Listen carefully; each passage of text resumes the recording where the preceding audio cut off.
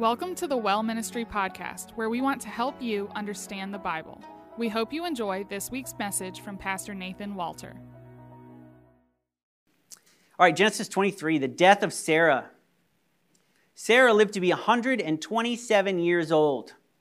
She died at Kiriath Arba, that is Hebron, in the land of Canaan, and Abraham went to mourn for Sarah and weep over her. So this is the first death and burial recorded of a Hebrew, and it's a big one. It's a big one. It's the matriarch. Sarah dies at the age of 127. And in this Jewish tradition, and I don't know if you know if you do this, if you ever go to Israel, they'll tell you this is Jewish tradition, which means it's stories handed down. This isn't in the Bible. We have to specify, okay? But stories handed down for the Jewish people. They say, or they believe, that Sarah died because of the trauma suffered over what occurred in the last chapter. Now, we know that from chapter to chapter, it doesn't necessarily mean it happens right afterwards, but, and that's not a fact. I mean, I don't know if that's a fact, but is it possible? Is it possible? Yeah, I think surely it's possible. She's unable to have birth for years and years, a very long time, and finally, God gives her beautiful son Isaac, her one and only son. You know, she doted on him, right? Her life was just caught up in him, right? She was definitely a helicopter mom. You know, she was definitely at the school being like, what's going on with my son? I feel like he's not getting the attention he deserves. He's a beautiful child. This is your fault. You know she'd probably like that from what we heard of Sarah. And we see the story. The last story we looked at was when Abraham took Isaac up to sacrifice him because the Lord had asked for him. And we see that perspective from Abraham. And we're like, man, how rough is that for Abraham, right? To do this. And I think it was definitely tougher on Abraham because it's like he's got to fulfill the act. But we rarely do we think about Sarah and what that was like for Sarah. You have to know that Abraham was upset as he took Isaac to give them to the Lord. But Sarah grieved the loss of Isaac for twice as long. Right? Because it takes 3 days to get there. Abraham goes there and God says, don't do it. I'll provide the ram. But Abraham can't be like, hey, Sarah, all good. We're on our way. Or a quick little hey, 3 more days. We're going to take it slow because that was rough. So she has to think for 3 more days and wonder, right? So that's almost a week, right? 3 days plus 3 days, 6 days plus a Sabbath. It's a week. They had to rest at some point. So imagine a mother and her only son, 127 years. I mean, you see this happen a lot with older people when they die.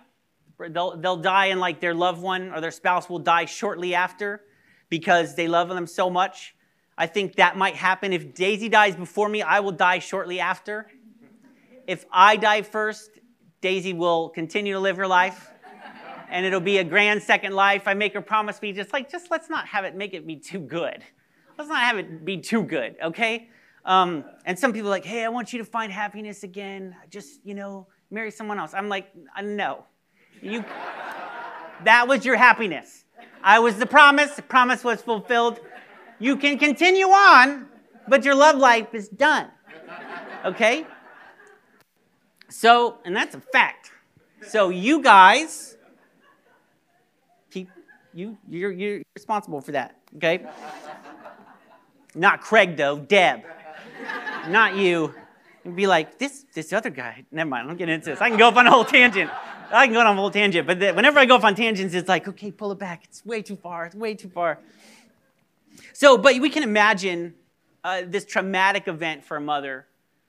And maybe she might die shortly after this traumatic event where she thinks she's going to lose her son. And it says in the Bible that Sarah died in Hebron. And so this is a picture that I drew up real quick of Hebron. Got pictures, I know we didn't go over it, but that's it. Isn't it beautiful? So, okay, in this area, that area where it says Jerusalem, that is where Hebron is. If you look at this map, I'm going to talk a little bit about this map. This area where Jerusalem is and Hebron, that's what they want to make the state of Palestine, along with Bethlehem and Jericho in part of Jerusalem. This is where Sarah is buried. Not only Sarah, but this is where Abraham, Isaac, Rebekah, Leah, and Jacob are buried. God often says this in the Bible. I'm the God of Abraham, Isaac, and Jacob. All the fathers of the faith are buried there. So maybe, because us in our outside perspective, we're like, why don't they just give the land over? This is why. This is a big deal. And we might think, oh, peace might be brokered. But Jews aren't giving up this land. And it's not just Palestine. The Arabs want that land. It's the Arab nation and the Jews. They want that because of what it is. Nobody's giving it up. Nobody's giving it up. And this is why. Okay? This is why. It's a big deal. It's a big deal. So here, there is a cave. If you go to Israel, you go into Palestine, and they take you into some of these areas. And this is the cave of the patriarchs. Isn't that the best cave you've ever seen? I was like, I'm not into cave living. I could live in that cave. I could live in that cave. And then if you go inside, they've made it just like it was. Just like it was then. You walk in and you can smell the old air. And this is just one of the houses. And when you're there, there's so many people there. And it's just you're just this doesn't feel good. This doesn't feel good. What's that burning my nostrils? It's that frankincense. Oh, it's everywhere. Everyone's carrying it. Oh, you're handing me some. I will carry this frankincense. But to give you a little bit of a feel, so these places where they know things have happened, they're enshrined like crazy. If you think you're man, I want to go see where Jesus was born, you're just going to see this thing, and you're this doesn't feel like a manger. It feels like a castle with things in it. So let's look at what it probably looked like back in the day, just so we can kind of get that's the foundation for the castle right there. This is probably what it looked like. This is going to be our setting today. So let's go and see all that transpired to bury Sarah in this cave, because really this whole story is just about burying Sarah. So in Genesis 23:3, it says, Then Abraham rose from beside his dead wife and spoke to the Hittites. He said, I am a foreigner and stranger among you. Sell me some property for a burial site here so I can bury my dead. It says in verse 2 that Abraham mourned and wept over Sarah. But for me, verse 3 is really a bit more telling about the amount of grief that he had, because it says he mourned and he wept, but then the next line says, and so he rose from beside his dead wife. He rose from beside her. And I wonder how long he sat there. Being a good husband, he was probably like, I will keep my promise to you, Sarah, and my love life is over from this point on, much like Daisy will do. But he wanted to be close to her. He wanted to be close to her. We know he wept, it said it, but I wonder what else he did. I wonder what else he did if you ever mourned over someone. And in this time, she is his to take care of. And no one comes and gets her. And he's there beside her. And we don't know for how long, but I just pictured, did he close her eyes for the last time? Did he wipe her hair out of her face? It's hard to say goodbye. And you know that he was just taking care of his wife. I'm sure he did her face. He's like, no, I want, when people see her, I want the inner beauty to come out. I want people to see her as I saw her. I want this to be as perfect as it possibly can be. And we wonder what was going on in Abraham's head as he mourned his wife. What was going on in his head? I was looking at the stages of grief. Some say there are 5, and some say there are 7. And I want to preface this by saying, because sometimes they say, there's 5 stages of grief, and then if I say it from the pulpit, it's like the Bible says there are 5 stages of grief, and that's not true. And I don't think all stages of grief are for everybody, and I don't think Christians' grief should be the same. It shouldn't be.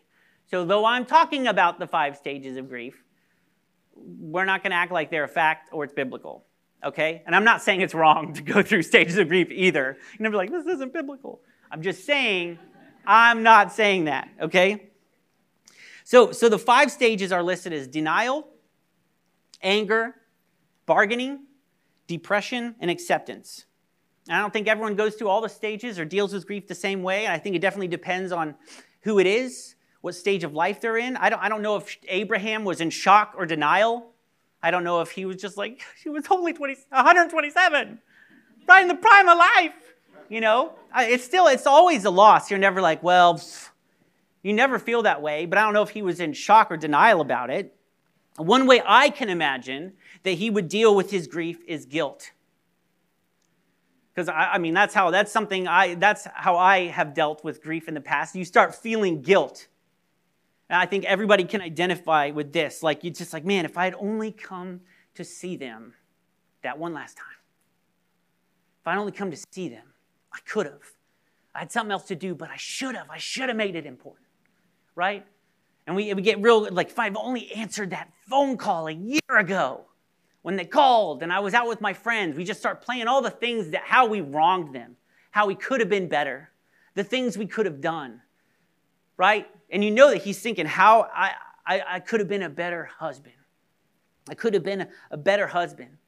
I'm sure he's replaying all his failings concerning that person. And since we've walked through his life with Sarah, we can imagine some of that guilt that he felt. Like, if I only hadn't doubted that she could produce a son.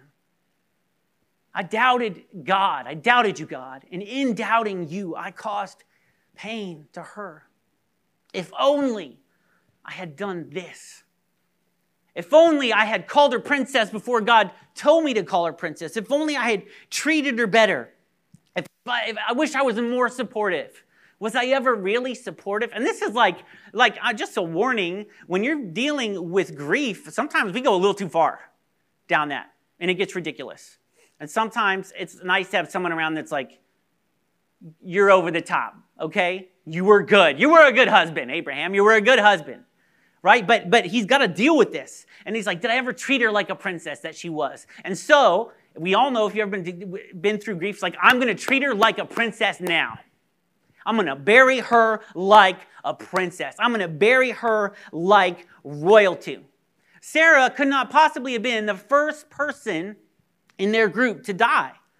They've been wandering for a very, very long time. They went in battles. People had to die in these battles, but I assume, and we assume they just buried them along the way. They just buried them along the way because that's what they could do, but not Sarah. Not Sarah. Abraham is like, not my Sarah. I'm going to bury her like the princess that she was. I'm going to bury her so that she is seen and remembered as God saw her. And as I see her, I'm going to bury her like a princess. I'm going to make sure that I give her a proper burial. So he appeals to the Hittites. And so let's look at this interaction with the Hittites in verse 5. The Hittites replied to Abraham, "Sir, listen to us. You are a mighty prince among us. Bury your dead in the choicest of our tombs. None of us will refuse you his tomb for burying your dead." Then Abraham rose and bowed down before the people of the land, the Hittites. He said to them, "If you are willing to let me bury my dead, then listen to me and intercede with Ephron, son of Zohar, on my behalf, so he will sell me the cave of Machpelah, which belongs to him and is at the end of his field. Ask him to sell it to me for the full price as a burial site among you." Ephron the Hittite was sitting among his people, and he replied to Abraham in the hearing of all the Hittites who had come to the gate of his city. "No, my lord," he said, "listen to me. I give you the field, and I give you the cave that is in it. I give it to you in the presence of my people. Bury your dead." Again, Abraham bowed down before the people of the land, and he said to Ephron in their hearing, "Listen to me, if you will. I will pay the price of the field. Accept it from me so I can bury my dead there." Ephron answered Abraham, "Listen to me, my lord. The land is worth 400 shekels of silver. But what is that between you and me? Bury your dead." Abraham agreed to Ephron's terms and weighed out for him the price he had named in the hearing of the Hittites, 400 shekels of silver, according to the weight current among the merchants. So Ephron's field in Machpelah near Mamre, both the field and the cave in it, and all the trees within the borders of the field, was deeded to Abraham as his property in the presence of all the Hittites who had come to the gate of the city. Afterward, Abraham buried his wife Sarah in the cave in the field of Machpelah near Mamre, which is at Hebron, in the land of Canaan. So the field and the cave in it were deeded to Abraham by the Hittites as a burial site. To us, this interaction may seem a little strange. Everything in me is saying, take the land for free. He just offered it to you, right? As a gift. Take the gift. Just take the gift. In this day and age, it's typical for foreigners to not be able to own land. Land was everything. Land was everything. For a family to lose its land was a catastrophe. In fact, later in Israel, if a man lost his property because he fell into debt, his relative had the right to buy it, to keep it in the family. If you'll look with me, or at least jot in your notes, in Leviticus 25, 23 through 28, says, "The land must not be sold permanently because the land is mine, and you reside in my land as foreigners and strangers. Throughout the land that you hold as a possession, you must provide for the redemption of the land. If one of your fellow Israelites becomes poor and sells some of their property, their nearest relative is to come and redeem what they have sold. If, however, there is no one to redeem it for them, but later on they prosper and acquire sufficient means to redeem it themselves, they are to determine the value for the years since they sold it and refund the balance to the one to whom they sold it. They can then go back to their own property. But if they do not acquire the means to repay, what was sold will remain in the possession of the buyer until the year of Jubilee. It will be returned in the year of Jubilee, and they can then go back to their property." So you can see God taking care of his people, saying, if you fall into debt and you have to sell your land, your family can buy it, and if they can't afford it, if you find the money later on, then you'll just give them the extra amount that it's increased in value, and if you still can't buy it back in the year of Jubilee, you can have it back. This is how important it was to own land, and how catastrophic it was to your family if your land was sold, if you had to sell your land. So the Hittites are selling land to Abraham. It's a big deal. It's almost blasphemous. It's almost blasphemous. People are not going to be happy. You could do it. It was legal to sell land, and it was legal to sell land to foreigners, but there would be a ton of people who were not very happy about it. So you may be thinking that it was incredibly generous for Ephron to offer the land for free, but this is just the beginning of the negotiations. This is just how it's done. Well, you can have the land for free, right? And we've seen in the past that Abraham has been unwilling to take anything for free from any of the surrounding peoples. He wants everything to come from God. He's trusting that everything is going to come from God. He's trusting God will provide. But also, if he accepts this land as a gift, it would have been considered an insult to the Hittites. And probably in the future, it would have been challenged by a future Hittite. And saying, hey, wait a minute. It was wrong. This land, it wasn't just his to give. It was my inheritance. My father just gave it away, and the land is worth more than that. So they would probably go take it back. Just go take it back and be like, you didn't buy this land. It was given to you. And even if they sold it at a cheap price, the Hittites could go back later generations and be like, wait a minute. We kind of got swindled. You know, it's easy to kind of go down that path. Be like, we got swindled. That guy was taking advantage of us. So they take advantage of our generosity. We're going to go take that land back, right? But this is the only way that he has the land and keeps the land forever. He needs to buy the land. He can't accept it as a gift. And after he refuses the gift of the land, Ephron quotes him a price of 400 shekels of silver, which seems about right. Everyone, would you say 400 shekels? It seems about right. But really, it's too much money. It's way too much money. So you might be like, man, that guy was all right. He was giving him the land. But then he's like, all right, you won't take it for free? Give me way more than it's worth. But what is that between you and me? He said that. I'm going to start adding that to the end of everything. But what is that between you and me? Right? And also, not only does he sell him the cave, he includes the field. He says, you can have the field. And maybe we're sitting here being like, wow, awesome. He threw in some extra land. A field. That's amazing. Now he has a cave and a field. Who doesn't desire in their life to at one point own a cave and a field together? Right? But the owner has some responsibilities for the land. You might think they didn't have to do that back then, but they did. They had some feudal responsibilities for the land. So the owner of the cave was going to have to pay taxes and take care of the land. So Ephron's not going to sell him the cave and be like, but I'm going to take care of the taxes and the land. Make it all nice. No. So he's like, okay, you take the cave, but you're also going to take the field because you're going to pay the taxes on that. You're going to take care of the land because I'm not going to just let you have something and then keep the responsibilities. So this isn't like a whole, he's not being super generous. He's charging him way too much, And he's giving him not just the field because he wants him to have room to play. He's giving him the field because he's like, I don't want to have to pay any money or take care of any of this. So he's a shrewd man. And I think he's kind of taking advantage of Abraham's condition. Can you imagine what Abraham looks like? And everyone knows, news has gone ahead, okay? So I think he's taking advantage of Abraham's situation where he's at. Because there's some emotions here. He doesn't even push back. He doesn't haggle. He doesn't negotiate. He doesn't push back. He says, fine. Because he's not conducting a business transaction. The other guy, Ephron, he's conducting a business transaction. Abraham is trying to bury his wife and give her honor. And sometimes in these moments, like we're run by the emotion of it. And I can just see Abraham being like, I'm not going to be cheap. I'm not going to be cheap. I'm not going to haggle. I'm not going to negotiate. I will pay whatever because she's worth it. If you ever had a loved one die and you're taking care of stuff, you kind of find, I've looked back at some of the things, way we handled things, and I was like, I should have done this. I should have done that. But at the time, I just couldn't. I was like, whatever, just whatever. Whatever it takes. I don't want to even, I don't want to think about that in terms. I just want to do the best that I can. And Abraham's not going to be cheap with his wife's funeral arrangements. He's going to give her the best. Because there's some guilt. You can't think of saving money at a time like this, right? And so I think that Ephron is taking advantage of him, taking advantage of this foreigner who's looking for a cave to bury his wife in. And so they complete this deal at the city gate.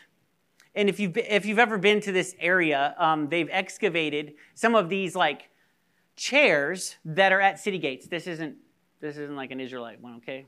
Because that picture on the chair is not a good one, just so you know. Okay, but like they would have these gates at the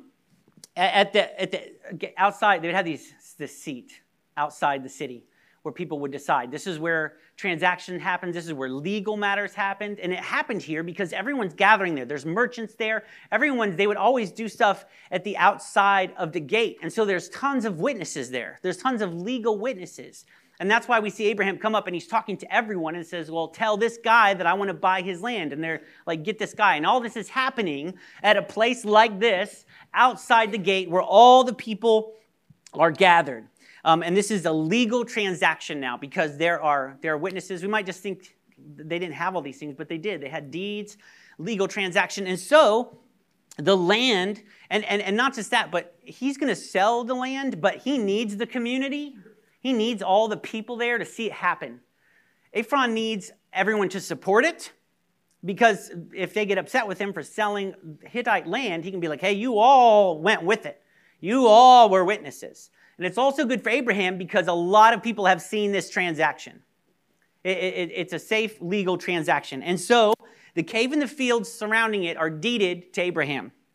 And he returns to bury his wife, his princess, Sarah. In times like this, in times of grief and mourning, I don't know if anyone is ever thinking about what God is doing. And maybe we think, man, God is comforting me. God is helping me get through this, right? But we don't ever feel like there's like productivity going on in loss. We don't feel like there's productivity going on in loss because that's not the way our human minds work. Productivity cannot come out of loss. So when we're thinking of what God is doing and watching God move, what we're really hoping is to get back to zero. We're counting on God and hoping God can get us back to zero, back to normal, right? Till we can just accept the facts. That was the last stage of grief, was acceptance, right? And I don't think that one's right. I think it's part of it. I gotta get some water here. Acceptance is part of it, but that's not the final stage for just accepting it, right? I accept the facts. I've learned to live with it. We've accepted it. We're moving on. We're living with it. And we can see, like, when we get acceptance, like, things get easier day to day, week by week, month by month, till we finally get back. And it can take some time, but what do we get back to? We get back to normal. We get back to zero. We get back to the place that we were dropped so far from, and then we get, now I'm okay. I've accepted it. I'm at normal. But as Christians, I think there's so much more for us than just getting back to normal. I don't think the final stages should be acceptance, but hope. And there's the things we know. We have the hope of heaven. We have the hope of being with God. We have the hope that they're with God. We have the hope that we will see them again, and that's a good hope. But I think through this passage, we can see that there is even more hope to be had than just the hope of heaven. Because like we always see, God is always doing more than one thing. If we look back at Genesis 12, when God first called Abraham, I'm going to read Genesis 12, 1 through 7, and then I'm going to hop over to Genesis 13. In Genesis 12, 1 through 7, the Lord said to Abraham, "Go from your country, your people, and your father's household to the land I will show you. I will make you into a great nation, and I will bless you. I will make your name great, and you will be a blessing. I will bless those who bless you, and whoever curses you, I will curse. And all peoples on earth will be blessed through you." And then in 13, verse 14, the Lord said to Abram after Lot had parted from him, "Look around from where you are. Look around from where you are to the north and the south, to the east and west. All the land that you see, I will give to you and your offspring forever." All the land that you see, I will give to you and your offspring forever. "I will make your offspring like the dust of the earth, so that if anyone could count the dust, then your offspring could be counted. Go, walk through the length and breadth of the land, for I am giving it to you." So Abram went to live near the great trees of Mamre at Hebron, where he pitched his tents, and there he built an altar to the Lord. We've watched God fulfill several promises he gave to Abraham so long ago. He gave him an heir from his own body, from Sarah's own body. He blessed him. He made his name great. But though he had the promise of the land, he was still a foreigner. He was still a nomad. He did not have any land. But in this moment, don't miss where he was when God said, look around you. This is your land. I will give it to you north and south, east and west. And so he went by the trees at Mamre in Hebron and camped where this cave and this field is. In this moment, a seed is planted.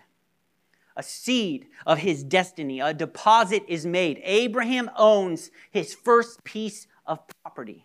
His first piece of the promised land. He finally owns a piece. Another promise is fulfilled. A promise is fulfilled even through tragedy, even in heartbreak, even in the heartbreak. God is still fulfilling his promises. When everything is falling apart, God is still fulfilling his promises. And you know what? Abraham was he's too broken up to notice it. When we're in that stage, we're not like, you fulfilled the promise. It's not like he's sitting there doing that. I think he's too broken up to notice it. But God was blessing him and blessing his future and keeping his promises. Get this, not just in the tragedy. God wasn't keeping his promises in the tragedy, not just during the tragedy, not even in spite of the tragedy. God was fulfilling his promises through the tragedy. He was fulfilling his promises and showing his goodness through the heartbreak. God can take the bad and make something good out of it. He's the only one who can. Even in this transaction with Ephron, we see God at work. They do not sell land to foreigners. They don't sell land to foreigners. It is blasphemous. Normally, everyone can be mad. Abraham can sit there and say, man, that land cost me 400 shekels of silver. I had to buy that land. And God says, no, you don't even realize I gave you that land. I gave you that land. 400 shekels is steep. From impossible to 400 shekels, you're welcome. You had nothing to do with that transaction. That was all me. That was all God. Even when Ephron is overcharging Abraham, Abraham could sit there in his flesh and be like, man, in my pride, I don't want this guy to take advantage of me in front of all these people. I refuse to pay that much. Because we can be like that sometimes. We can have our pride and say, no, this person is taking advantage of me. He's taking advantage of what I'm going through. He's making me look like a fool in front of everybody. And you know what? I need some land, but I'll find land somewhere else because I'm not going to be made a fool of. Because I will not be made a fool of. And I'm not going to be made a fool of in front of people. And so we protect ourselves and we stand up. And he could have done this. Like, hey, man, I'm trying to be seen as I want to be respected in this community, in this land. I can't be seen as a fool. But even when someone else is taking advantage of Abraham, God is moving through it to bless him and to fulfill his promises. Even if someone is taking advantage of you, God is blessing you. They can't take advantage of God. People cannot take advantage of God, and God is with you. Let your pride down and say, whatever you want, man. Whatever you want, because I might look like a fool now, but I know somehow, some way, God is working out something. God is working out something. You can't take advantage of God, and God is with me. So try what you may. Try what you may, because we're going to see what God is going to do through this. God's going to bless it abundantly. People cannot take advantage of you. Get this in your head. Oh, don't worry about keeping up your pride, right? And being seen is important because God goes before you and behind you, and they cannot take advantage of God. They cannot make God out to be a fool. He's overcharging Abraham, and in doing so, he is giving Abraham a stake in the land and fulfilling God's promises. And it's just a deposit. It's just a deposit for everything else Abraham will have in this land. Even when people are taking advantage of you, God isn't just looking out for you. God isn't just looking out for you. He can use it and he can bless you through it. He can use it and he can bless you through it. Maybe it took Abraham to get to a place where he would even go ask for them to sell, because this is a big deal. Maybe this tragedy, Abraham had to get to a place where he's like, I'm so desperate, I will finally go ask for some land. Maybe Abraham needs to be disheveled and mourning before they would even think it, right? Even though Abraham pays a high price, it's the high price that makes it his land legally forever. What are they going to say? Hey, wait a minute. We charge you too much for that land. We want it back. This makes it his legally forever without any pushback, without any argument. It is his. And this is our reminder through this story. God is still on high when we are at our lowest. When you are at your lowest, God is still on high. He's still on high. When you are in retreat, when you are standing still, God is still charging forward for your good. When you are unsure of the promise and you are holding back, God is sure of his promises and he is moving forward. God is always making something new. He's always fulfilling his promises. He's always staying true to his word, even when we think all is lost. Even when we think all is lost. And this is where we place our hope. It's not just the hope of heaven. It's not just in what's to come. It's not just that we'll see them again. Even in tragedy, God is still fulfilling his promises because he's that good. He's that good. That's who God is. In 1 Thessalonians 5, 16 through 18, it says, rejoice always. Rejoice always. Pray continually. Give thanks in all circumstances. In all circumstances, for this is God's will for you in Christ Jesus. This is New Testament, man, and we see that. We see that acted out in the Old Testament. Give thanks in all circumstances. And I know it's hard. And I know that even when we sit there and we're praying, we can't actually get to a place where we're like, man, God, I thank you for this. Thank you for this so much. In this circumstance. It's easy to give thanks when God has done great things for us. Here's the thing, though. He's still doing great things for us. Even in tragedy, when our eyes are closed to it, when we're too hurt to see what God is doing something, and he's blessing us, not in spite of the tragedy, but through the tragedy. Through the tragedy, you will see that God never stopped. Even when you stopped, even when maybe you went through these things and you had denial and anger, maybe you stopped following God. Like, God, I don't know if you're good because you've allowed this to happen to me. I cannot give thanks in this circumstance. I promise you, you will look back and you will give thanks for that circumstance. You could not give thanks in the moment because you will see that God was still moving, because God was still on his throne and God was still on high when you were at your lowest. And I don't know where everyone is right now in your life, but you're going to hit a low. And I want you to remember this. Remember the facts. God is still on high. And he can use tragedy. He will use tragedy for your good. As crazy as that sounds, he can use it for your good because that's who God is. Throughout this Bible, we've seen Abraham not being able to understand God because God does things so differently and God asks for things so differently. And I'm telling you, God does things so differently today. He does things opposite of what you can even comprehend. And we cannot comprehend how God could take something that hurts us so deeply and use it for our good and use it for our future and use it to fulfill our destiny. But I'm telling you, in my life, that's all I've seen. That is all I've seen. Is God take grief and turn it into good. Of God take a broken heart and use it to plant a seed. And sometimes my heart needed to be broken to plant that seed. And what grew out of that seed, makes me come to a place where I can say, Lord, I thank you. I thank you for that. It was awful. I hated you. I hated you. And even though I hated you, you still used it for my good. You still used it for my good. Because that's what he does.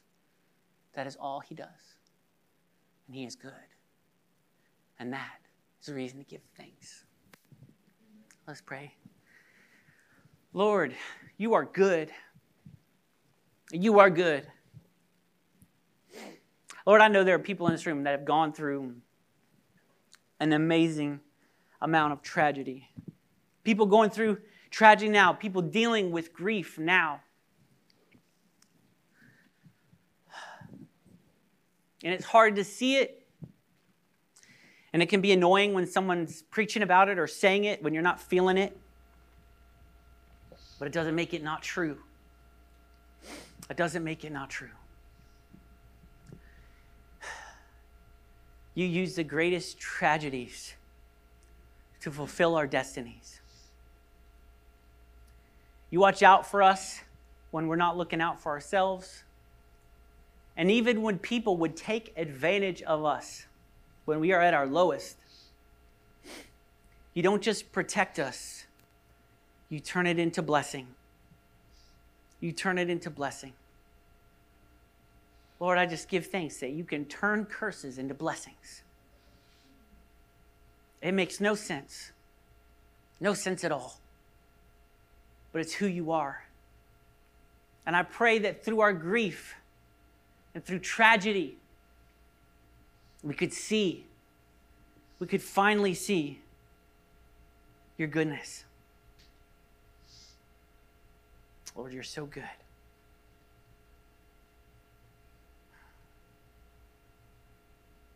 In Jesus' name I pray. Amen. Thanks for listening to the Sermon of the Week. For more information about The Well and other resources to help you study the Bible, go to thewellministry.co.